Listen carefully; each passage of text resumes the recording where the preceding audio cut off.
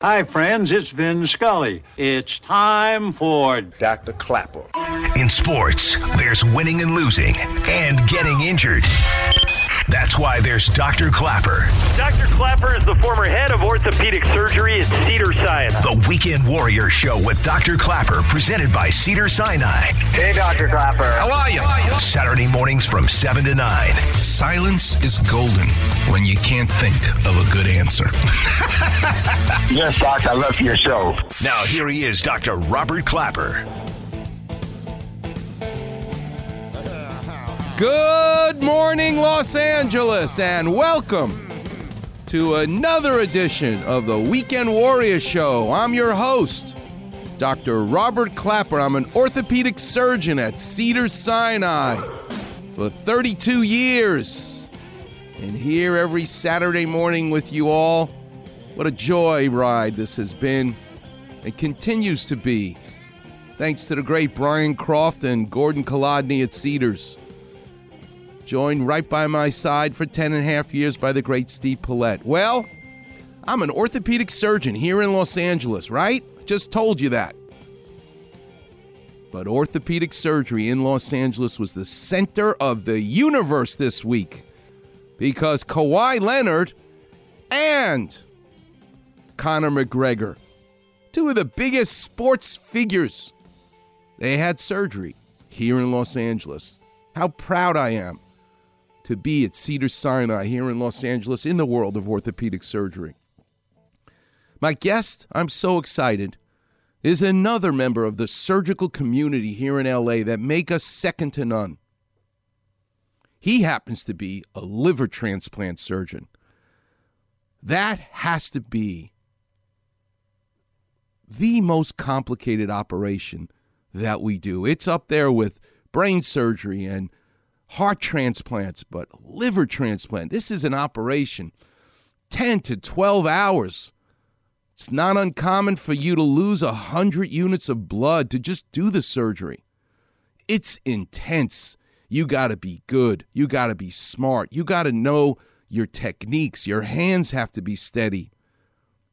And the best of the best is my guest at 8:15. His name is Steve Calhoun, and I can't wait to talk to him. But it made me think all week long. You know how much I love the world of art, the world of sports, and the world of surgery. Where in my lifetime did I see a liver transplant in the world of art, the world of sports? Well, without a doubt, I love Mike Trout so much. He's my favorite baseball player since Mickey Mantle. 1951 to 1968, Mickey Mantle replaced Joe DiMaggio in center field. What a burden this was. He wore number 7. And coincidentally, Mickey Mantle won 7 rings. 7 World Series rings for the Yankees. When I turned 50, a friend of mine bought me a great gift. If you're looking for a birthday present for somebody, you should do this. He bought me the New York Times, the entire newspaper, from July 24th, 1957, the day I was born. And when I looked through that newspaper, they're in the sports section.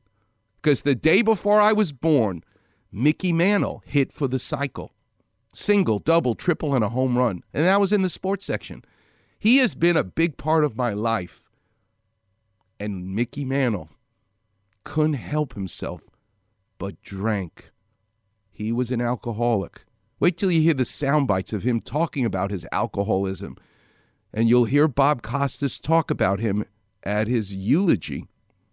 But Mickey Mantle, because he destroyed his liver from alcohol, got a liver transplant. And we're going to learn about that coming up. What about in the world of art? Well, in the world of art, you ready, Steve Paulette? Listen to this song. This song called Wooden Chips, written and sung by David Crosby. You can make it louder.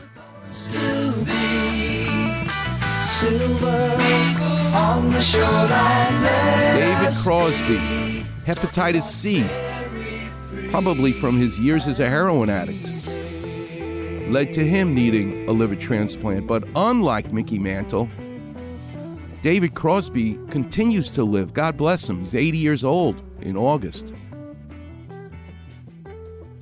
His life was saved. You think doing drugs would have convinced him to stop maybe doing drugs? But to an artist like David Crosby, in his mind, you got to be high every day. Rolling Stone magazine did the most wonderful thing. They decided to sit down with him and have people ask him questions about life. It's hilarious, and you're going to hear it in a few minutes. Some of the sound bites of David Crosby giving life advice to people. I just can't stop laughing listening to it. But this man has lived a life. But he's worthy of our respect because of his talent as a singer, songwriter, musician. One of the best ever. He's in the Rock and Roll Hall of Fame for 2 bands, not just one band, for the Byrds and for Crosby, Stills, and Nash. Clappervision, I can't wait this afternoon. I'm going to tape a segment with Kurt Sandoval. I'll be on TV about the NBA, Kawhi Leonard and his ACL, and Klay Thompson, and why can these athletes come back? Clappervision's going to be the reason, and it involves my dad, the carpenter, and a wooden hammer. The clinic will be open. We'll do some more Clappervision. The number is 877-710-ESPN. And let's not forget food. What exactly looks like a liver with cirrhosis when it's destroyed by alcohol or drugs, or just gets destroyed because of too much Tylenol? You get what's known as cirrhosis, the death of your liver. You know what it looks like? It looks like an old-fashioned chocolate donut. And I'm going to talk about where I get my favorite old-fashioned chocolate donut. And if you go on Twitter at Dr. Robert Clapper, you will see what looks like a normal liver.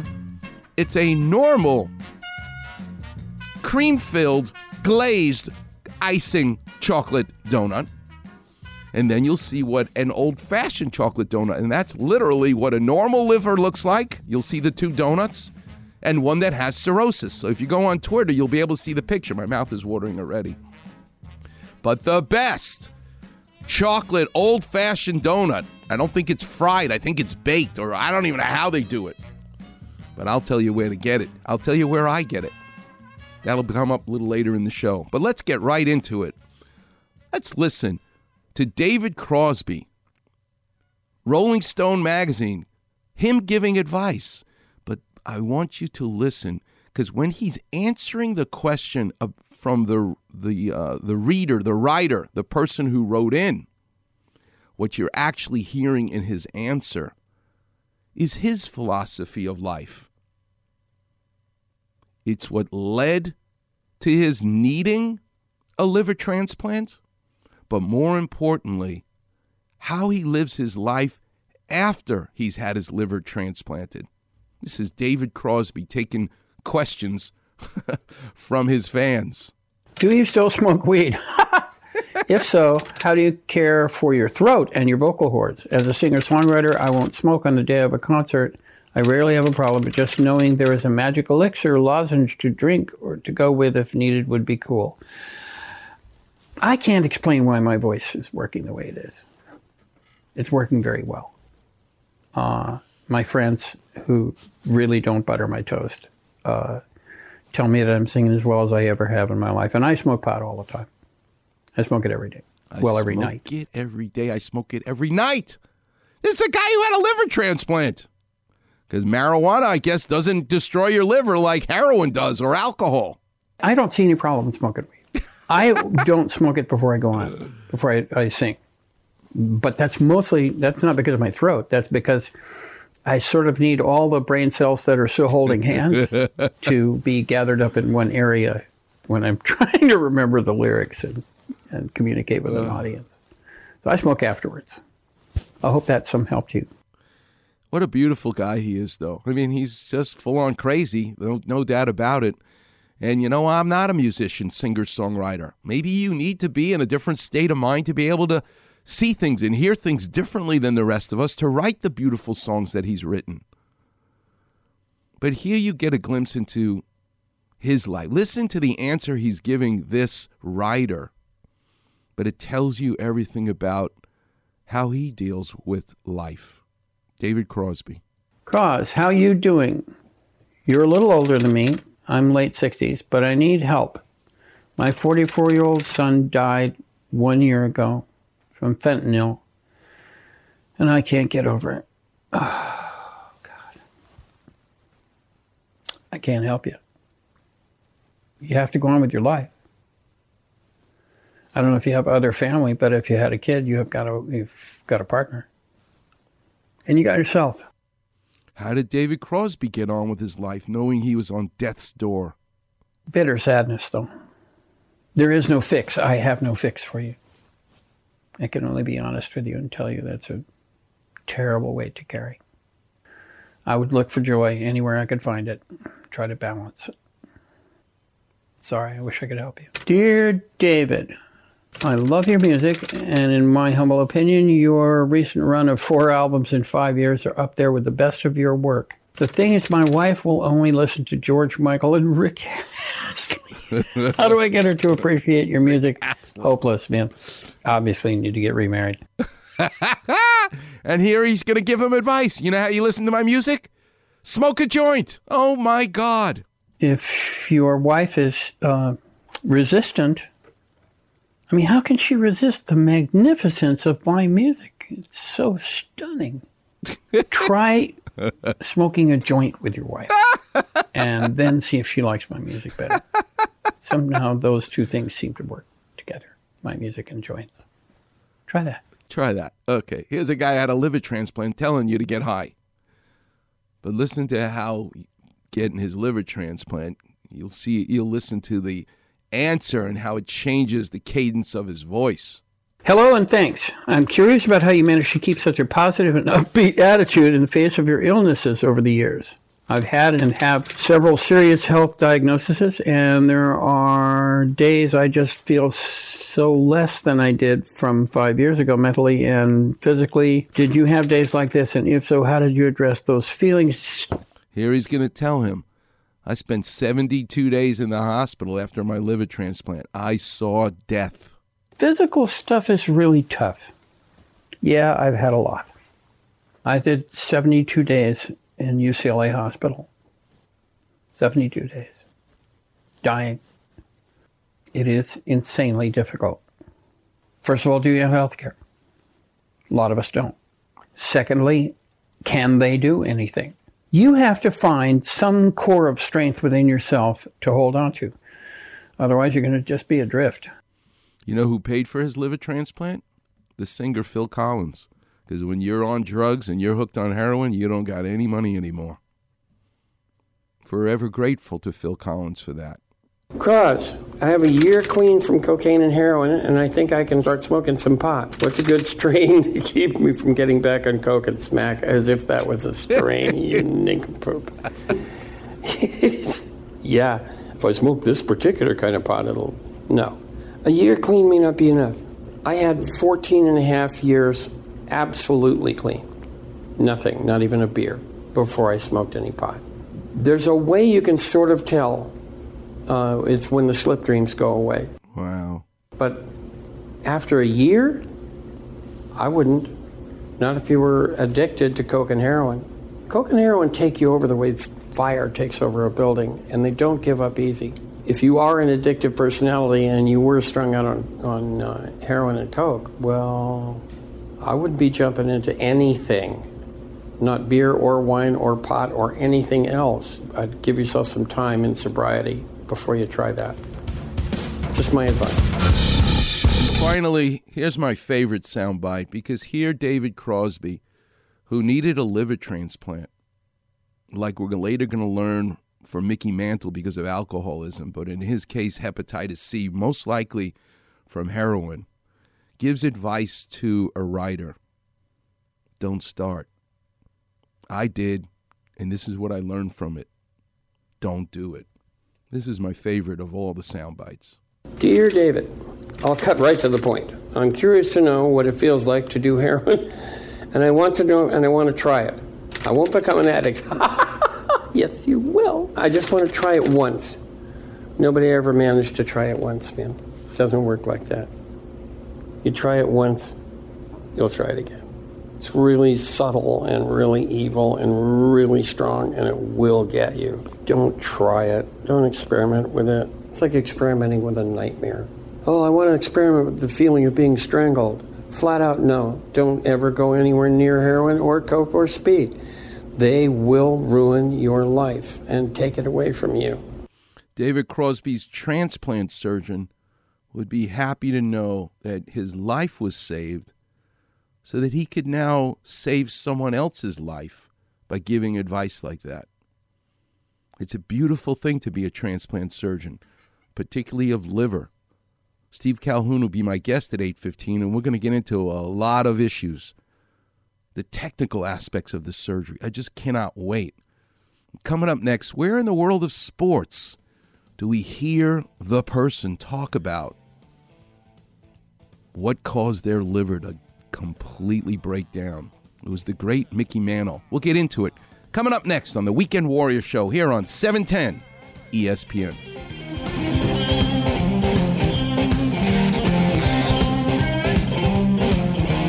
Holy emoji, Clapman. Weekend Warriors on Facebook. Holy slip disc. That's right, Robin. Hear listeners talk about their aches and pains. Holy hamstrings. Along with Doc's Clapper Vision. Breathe deeply. And advice to callers. On your toes, Robin. So like, follow, and enjoy a wise decision. The Weekend Warrior Facebook page. Frankly, I can think of nothing more stimulating. Going on, it's Max. You know there's no better way to start your Saturday morning than with my friend Dr. Clapper and the Weekend Warrior Show. What's going on, LA? This is Kobe Bryant. Forget about it. You're not having surgery. This is what you're going to do. Start your weekend off right. Listening to the Weekend Warrior Show with Dr. Clapper. Oh, my God. Every single bone and joint in my body hurts right now. Every Saturday morning from 7 to 9 a.m. on ESPN, 710, home of your Los Angeles Lakers. It's getting to the point where I'm no fun anymore. I am sorry. Sometimes it hurts so badly I must cry out loud. I am lonely. Welcome back, Weekend Warriors. Steve Paulette's playing everything we can get our hands on from Crosby, Stills, and Nash, because David Crosby had a liver transplant, most likely from hepatitis C and sharing needles during his years as a heroin addict. But his life was saved by a liver transplant surgeon. And at 8:15, we're going to talk to one. It's a fascinating subject. It's a fascinating organ and how it works. And nobody knows it better than a surgeon who works on it. I'm a carpenter. I use saws and drills and hammers. What fun I had this week. 10 big surgeries, hip and knee surgeries. Awesome. I was a carpenter's son in the operating room this week. It was great. But if my father was Vincent Laporcio, my favorite plumber, I'd be a liver transplant surgeon. Because those same junctions where you get the sewer line and the water line and all those pipes and you got to seal them up, that's exactly what a vascular surgeon does. And a liver surgeon is the height of being a vascular surgeon. Just think about cutting that artery or vein, just cutting in half, cross-clamp it. And now you have to meticulously take a needle and thread and sew that very flimsy, I'm dealing with bones and ligaments and tendons. I put stitches into bone and ligaments and tendons. The purchase, the bite of that material, it's awesome. It's like driving a nail into a 2x4 with a hammer. I love that stuff. But a blood vessel ain't the same thing. That's like trying to sew up a Boston cream pie. It's like going to a bakery and asking for 2 donuts and sewing the 2 donuts together. There's a Clapper Vision for you. That's delicious. But that's what a liver surgeon does. Clapper Vision. But where in the world of sports, was my life touched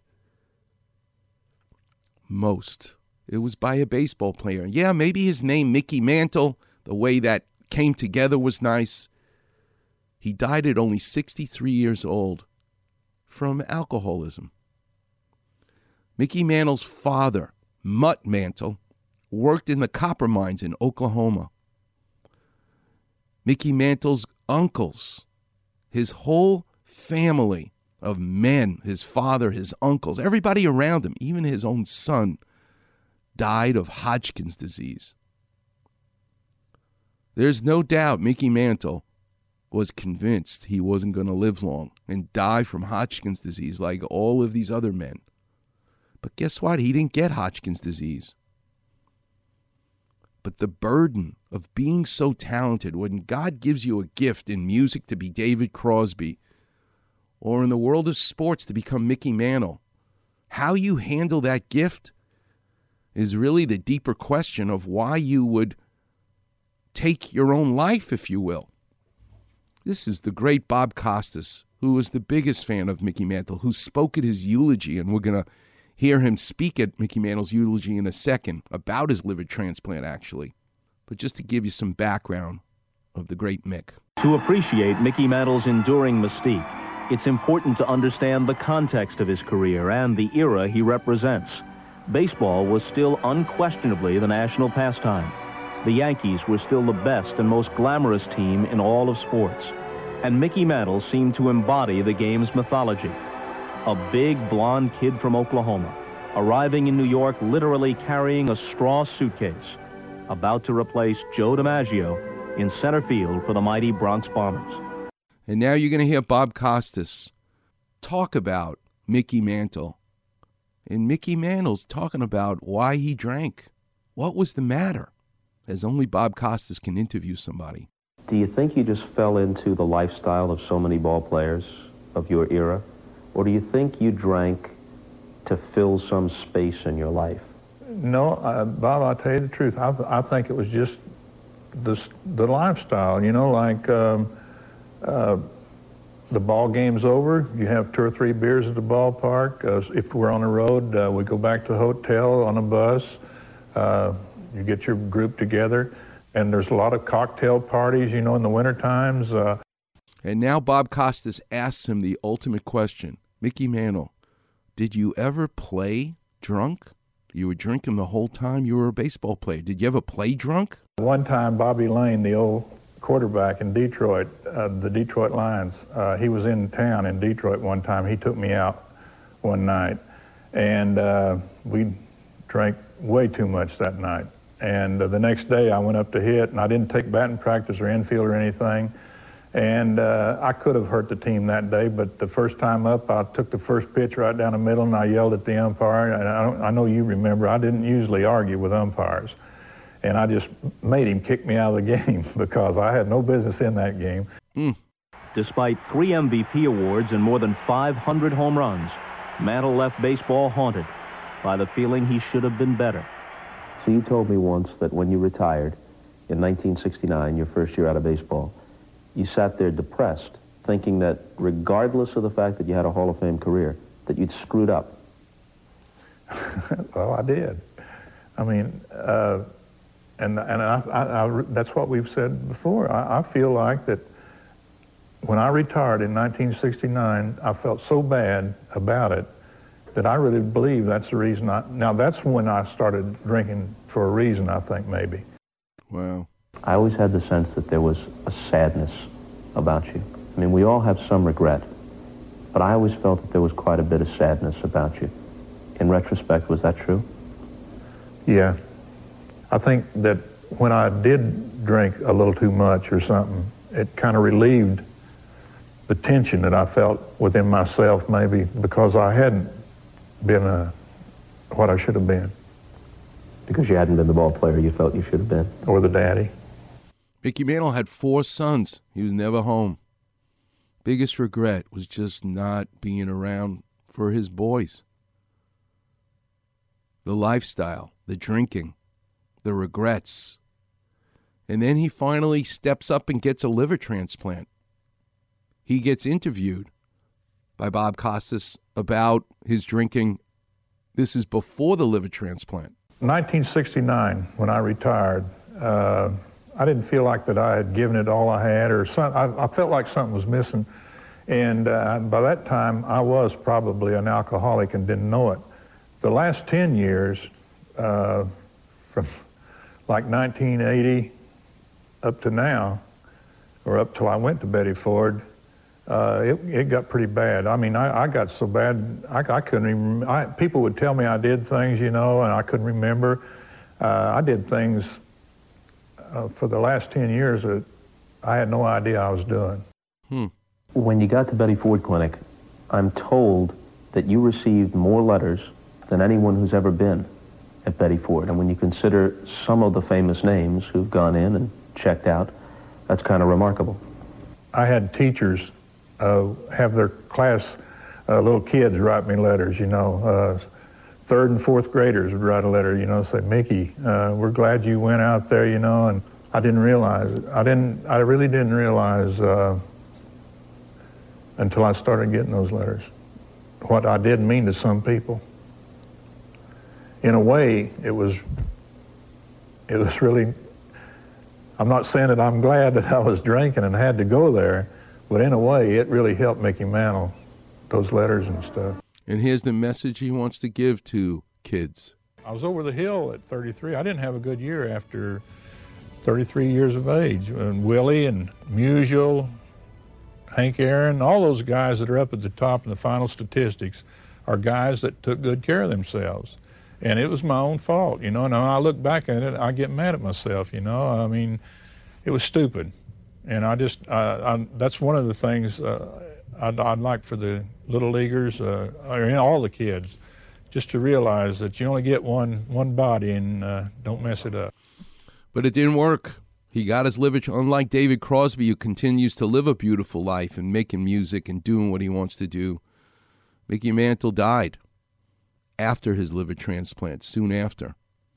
And here's Bob Costas talking about Mickey Mantle and his liver transplant at his eulogy, his funeral. And then in the end, something remarkable happened, the way it does for champions. Mickey Mantle rallied. His heart took over. And he had some innings as fine as any in 1956 or with his buddy Roger in 1961. But this time, he did it in the harsh and trying summer of '95. And what he did was stunning. The sheer grace of that ninth inning, the humility, the sense of humor, the total absence of self-pity, the simple eloquence and honesty of his pleas to others to take heed of his mistakes. All of America watched in admiration. His doctors said he was, in many ways, the most remarkable patient they'd ever seen.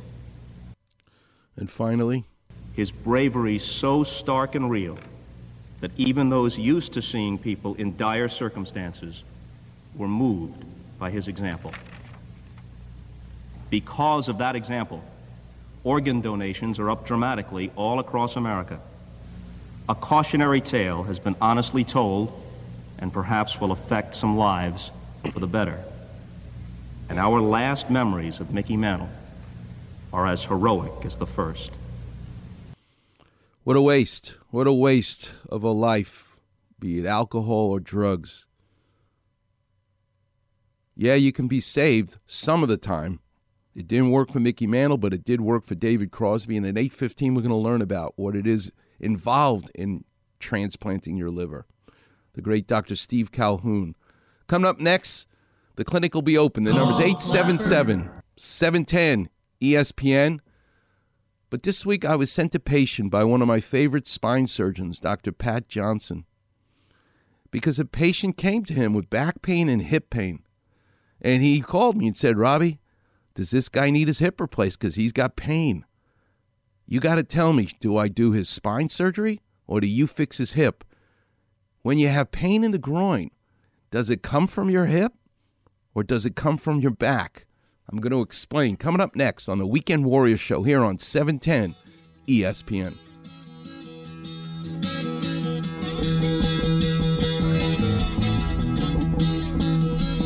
Weekend Warriors on Facebook. Didn't you get the memo? Quickly hear Clapper's crazy kitchen stories. Easily find different callers' aches and pain issues. Right, I get it. Search Weekend Warrior in the search bar and click on Doc's picture. Who are you again? Voila! Like, follow, and enjoy the Weekend Warrior Facebook page. This is Keyshawn in the morning. My man, Dr. Clapper, and the Weekend Warrior Show starts your Saturday morning. Join the doc from 7 to 9 a.m. What's going on, LA? This is Kobe Bryant. What exactly is beer in the butt chicken? Start your weekend off right. Listening to the Weekend Warrior Show with Dr. Clapper. You can't make this stuff up. Every Saturday morning from 7 to 9 a.m. on ESPN, 710, home of your Los Angeles Lakers. Just a song before I go, to whom it may concern. Traveling twice the speed of sound, it's easy to get burned. Welcome back, Weekend Warriors. That's David Crosby, Graham Nash, and Stephen Stills. Crosby, Stills, and Nash, sorry. But it's David Crosby that I want to talk about because he had a liver transplant. Needed his liver transplanted because of hepatitis C. It's one of the side effects of ruining your liver is you don't really make the clotting factors anymore that you need to stop bleeding. Until you go and do surgery on these folks, it's really not unusual. 50 units, 80 units, 100 units of blood, 10, 12 hours of surgery. But the technical aspects of that operation, I'm fascinated by. And at 8:15, we're going to learn about it. I'm really looking forward to it. Dr. Stephen Calhoun. This week was interesting, though.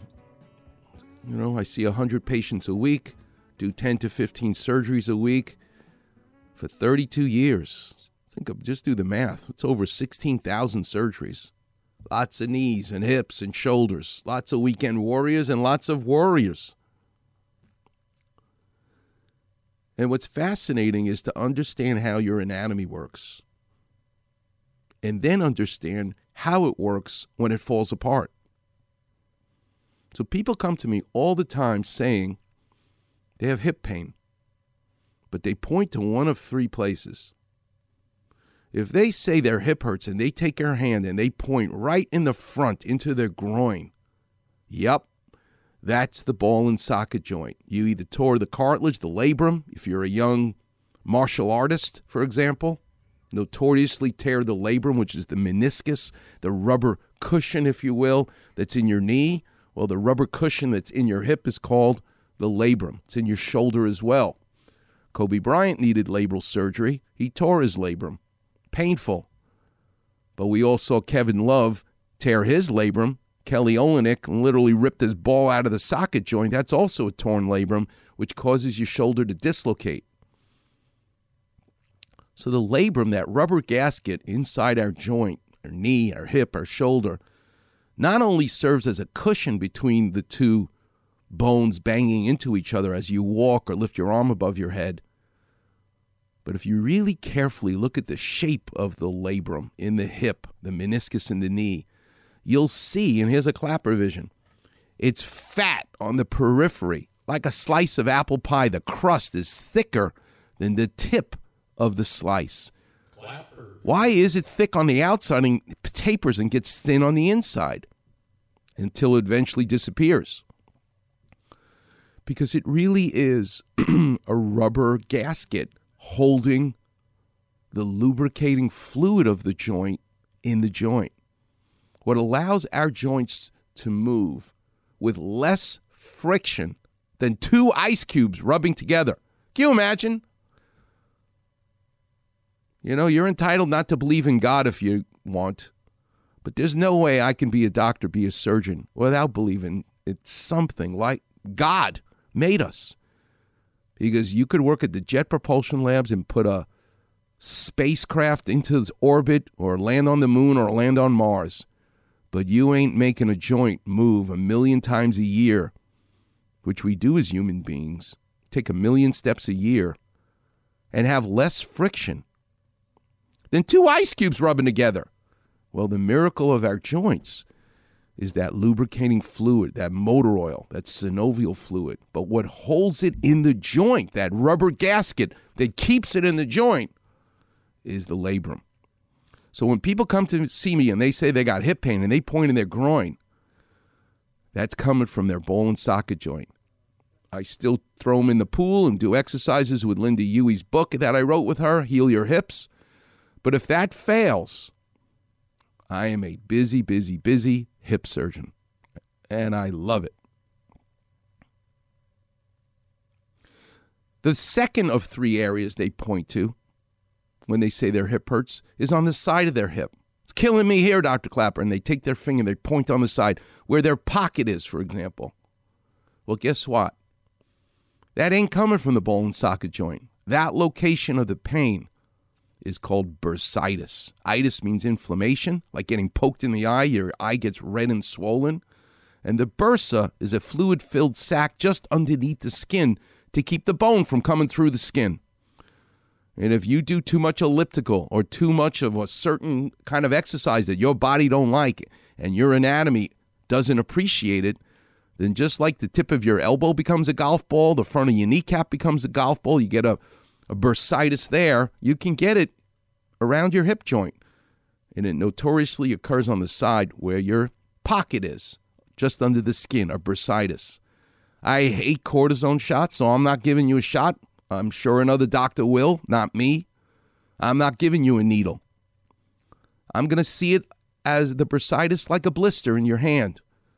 Keep rubbing a blister doesn't make sense, but it becomes a callus. Well, how are you going to rub that blister around your hip joint, make that pain go away? Get in the pool. Not only walk forwards and backwards a half an hour 3 days a week, but walk sideways. That's how you'll get rid of that bursitis around your hip. And the third and final area, when people come to me and say, Dr. Clapper, I came to you, you're a hip expert, my hip hurts here, and they take their fist and they literally punch themselves in their buttock, where their spine meets their buttock, their back of their hip. Their sacroiliac joint actually is where they're pointing to. But when you say your hip hurts and you're pointing to the back of your hip, where your buttock is, the gluteus maximus, that's coming from your spine or your sacroiliac joint. That hip pain ain't coming from the center of the joint. You ain't going to need me to do a hip surgery. But what's fascinating is the lower back and its relation to groin pain, which is why I got a phone call this week from the best spine surgeon in the city at Cedars, the great Dr. Pat Johnson, because he's such a careful surgeon. He wanted to know, before I do spine surgery on this guy, he's also complaining of groin pain. You got to tell me to make sure that his hip is okay. Because as much as I deal with hips that are bad, I'm also good at telling you your hip is fine. So this very nice man came to see me. I examined him, took his history, and looked at his studies. And guess what causes his hip pain? It's fascinating. You know how I use the Clapper vision? That your spine is a stack of Oreo cookies. The cookie is the vertebral body, the bone. The cream filling is your disc. Clapper. Your spine is a stack of Oreo cookies, beautifully, just like that package, one right on top of the other. Well, your lower back, between your rib cage and your pelvis, the lumbar spine, the front of those Oreo cookies is where the muscle that helps you flex your hip originates from. We call it the iliopsoas. And in some patients, many of you listening right now, you don't just degenerate your disc. The stack of Oreo cookies starts to slip apart. It's as though, here's the Clapper vision, I pulled the third cookie up from the bottom. I pulled it out of the beautiful stack. Clapper vision. Making your spine unstable. We have a fancy word for it. Biggest word I know. It's called a spondylolisthesis. Because in Latin, listhesis means slippage. Spondylo means spine. It literally means one of the Oreo cookies is getting pulled out of the beautiful column. It's unstable. And there's a lot of controversy in people who need surgery. Do you just decompress them or do you fuse them? Well, let me tell you something. You see that kind of slippage, they're unstable. They better get a fusion, in my opinion. But they'll get groin pain because that hip flexor is anchored to something that's wobbly. It's no longer stable. And that was the mystery. This man had groin pain. For all the world, looked like he needed hip surgery. And believe me, there was a guy in town who he saw who said he needed a hip replacement. No, he did not need a hip replacement. Leave his hip alone. His hip hurts because he has an unstable spine. It's like being a detective. It's like being a jigsaw puzzle player. To be a surgeon, to work on machinery made by something else that man didn't make. It's not like working on your car or building a house.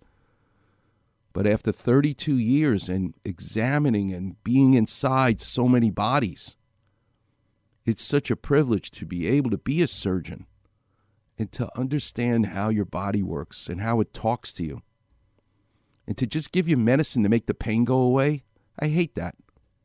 You want to find a doctor that wants to find out the reason for the pain and then make the pain go away. Just don't give me a painkiller. Then you're not solving the problem. Don't give me Robitussin if you're coughing. If I'm coughing because I got pneumonia, you better give me antibiotics to stop coughing, not Robitussin. That to me is the secret between an artist who becomes a doctor versus a technician. Coming up next, the clinic will be open. The lines are all lit up. I probably talk too much. Steve Paulette is mad at me, but I don't care.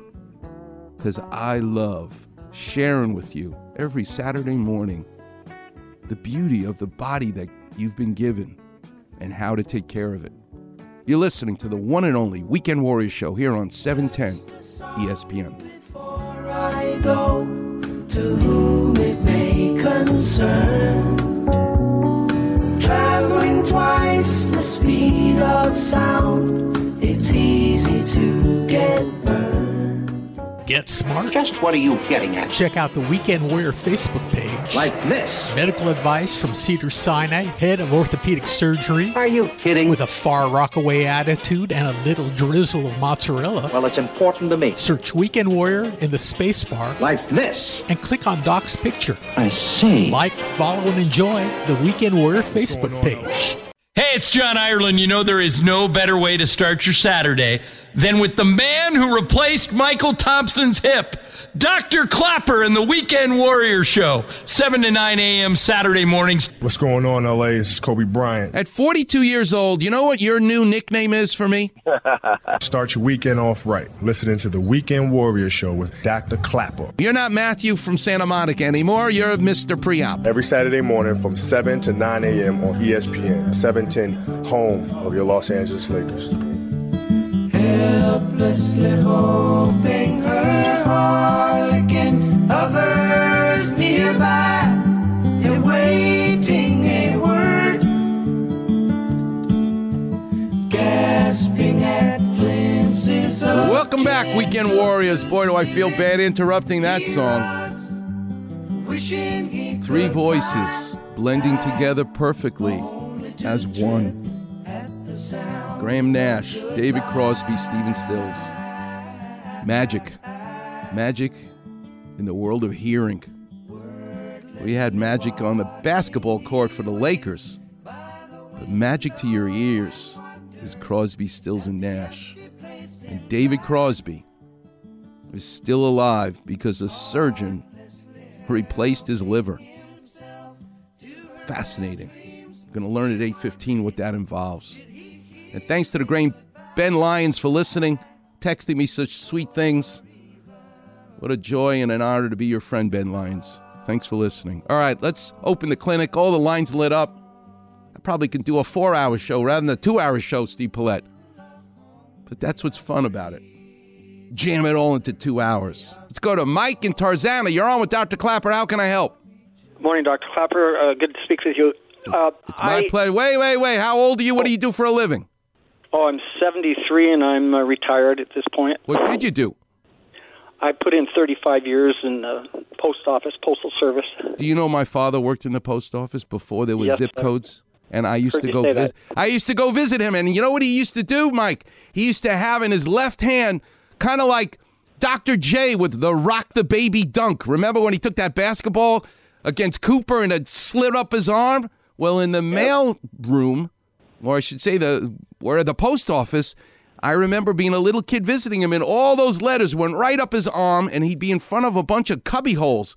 And he knew every little town in America, and he put those letters into those little boxes before there was zip codes. Now it's all machinated, I guess. What are you doing as a retired guy? What's your hobby? Oh, I try to help a little bit with the grandkids, and I'm very active. Actually, well, I call it very active. I'm relatively active, trying to a little bit of weights and a little bit of swimming. Where'd you grow up? A lot of walking. I grew up near Glendale. Really? What high school did you go to?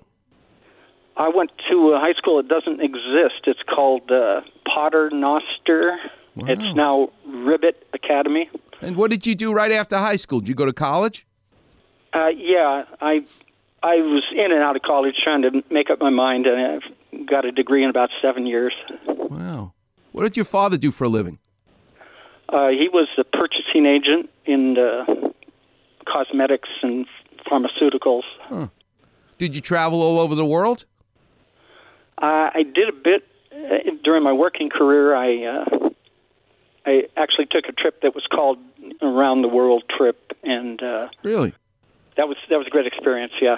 Okay, tell me before we get started on your shoulder, where's the most beautiful place in the world that you've been to? Most beautiful. Did you go to New Zealand, the South Island of New Zealand? Well, there's beauty and then there's significance and such. I agree. My head goes to Greece for some of the most significant, So can I tell you something about seeing Greece? Sure. When you look, this is how smart these guys are. When you look at the Parthenon in Athens, what you realize is how beautiful those marble columns that they made thousands of years ago. But you know what those smart Greeks realized? That if you look at a column of marble from a distance and you make it perfectly straight, it will look crooked.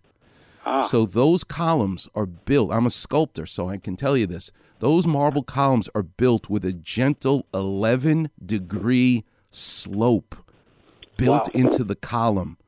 That when we now, in 2021, try to restore the columns because of acid rain and all the rest, we don't even have the computer and the laser and the technology to do what these guys did with just hand tools to make a gentle 11-degree slope. Because from a distance, if you put 11-degree slope in a column, then it looks like a straight line. Because if you make it a straight line, it will look crooked. That's why you got blown away when you saw these columns in Greece and go, why is this so special? That's the reason. All right, how can I help you? What'd you do to yourself? Well, we know the state of the art of knees and hips. Yes. I've been going to specialists now and again regarding shoulders, and I've had it recommended to replace my shoulder as much as 13 years ago. Yes. But I didn't want any part of it because I didn't think the state of the art on shoulders. You were right.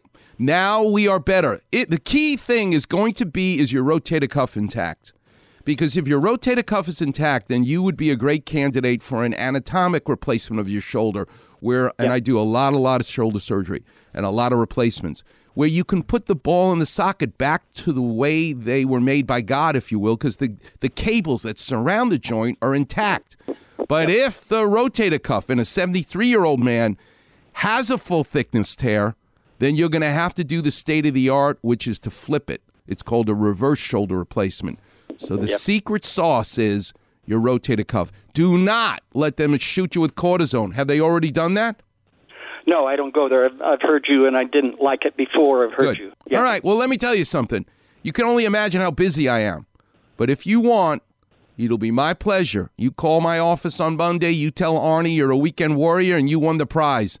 If you want me to help you, either guide you to wherever you live or take care of you, it'll be my pleasure to help you. You always want to avoid surgery. You always want to try to do exercises. You know how much I love the pool. But you know what? Life is short. You worked hard your whole life. You want me to get rid of your shoulder pain and get your range of motion back? It'll be my pleasure to help you and at least guide you on the right path. So you, young man, with all the good that you've done, it'll be my pleasure to help you. Now listen, do me one favor, Mike. I want you to find a total stranger today. Do something nice for them. That's how you'll be thanking me, and I look forward to meeting you if you want. I'll do that. And can I ask you one last thing, Doctor? Yes, sir. The last specialist I went to, which was recently, implied, if I'm not mistaken, that there may come a point where you can't replace the shoulder. He's wrong. He or she is wrong. My father always used to say, Robbie, when you get to a red light, you better still stop. Look both ways, because when that light turns green, don't jump and go. I'd say, why? The light turned green.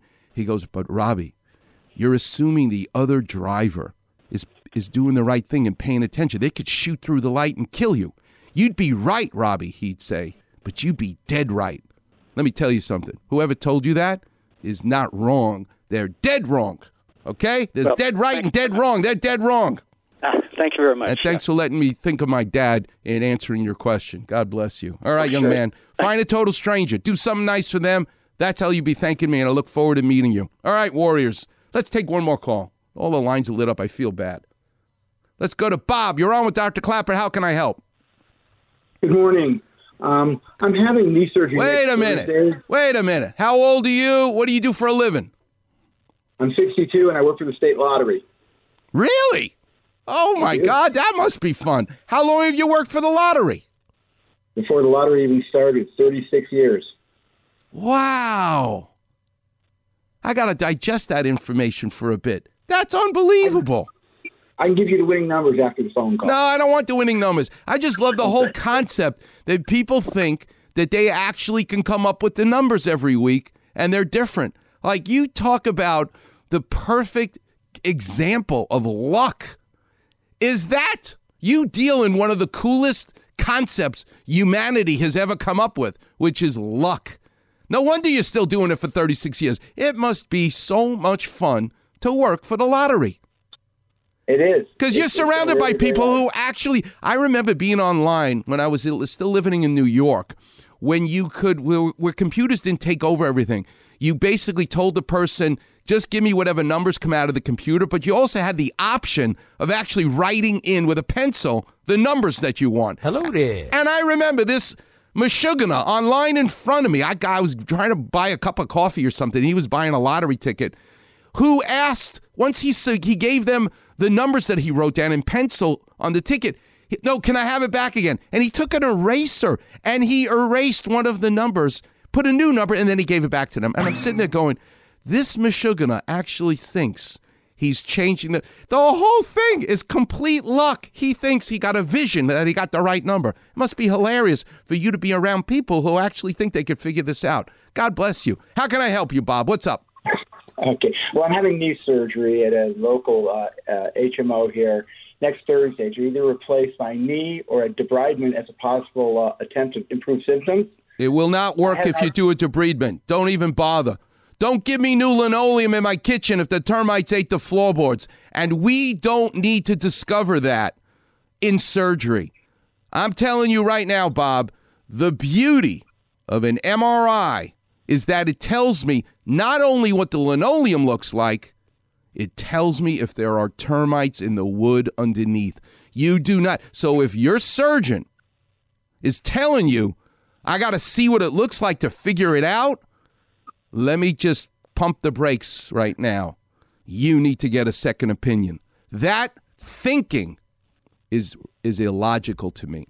It's my opinion. You know, they get to say and do whatever they want, but you better get a second opinion because I would even argue, Bob from Chatsworth, who's in the lottery business for 36 years, that just that line of thinking, there's a great expression that I learned from Dr. Ranawat, who invented the knee replacement. The eyes don't see what the mind doesn't know. If you're looking at the MRI and you're still telling me that you don't see, I would argue that you can actually see more about the knee joint with an MRI than your own eyes. Why? Because when I arthroscope someone's knee, I just see the cartilage, the surface. I just see the linoleum. An MRI lets you see below. It lets you see what's underneath the linoleum. So the whole idea, I'm going to look inside first and decide whether to breed it or not, versus you're going to wake up with a knee replacement at 61, forget about it. And you're calling for my opinion, that's my opinion. I don't want them giving you cortisone shots or stem cells for $10,000 or PRP or Synvisc. No needles, be holistic.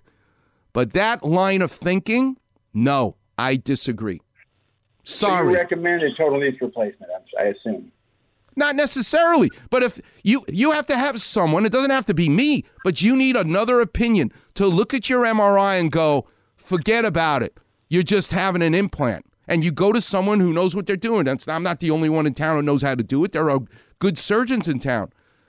But you need to go to someone who can look at your study ahead of time and tell you this isn't a mystery.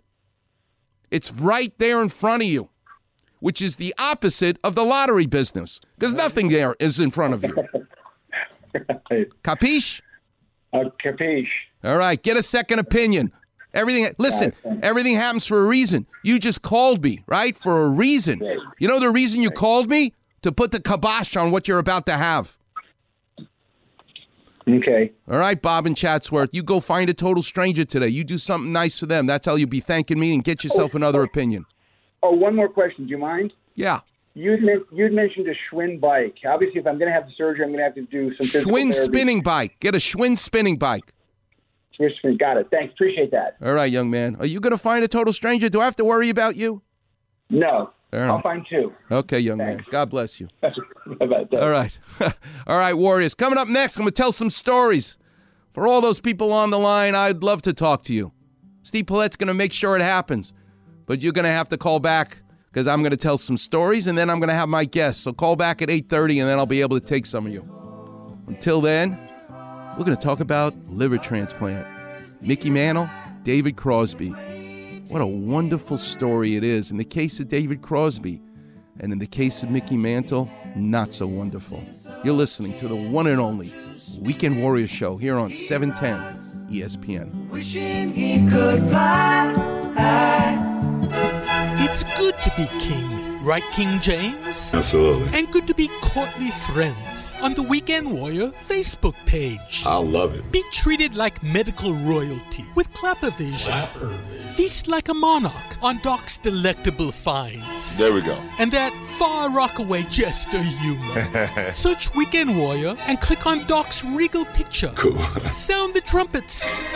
No cortisone, alchemy, or leeches here. Everything's good. Bow, curtsy, like or follow the Weekend Warrior Facebook page. That makes me happy. Cheers.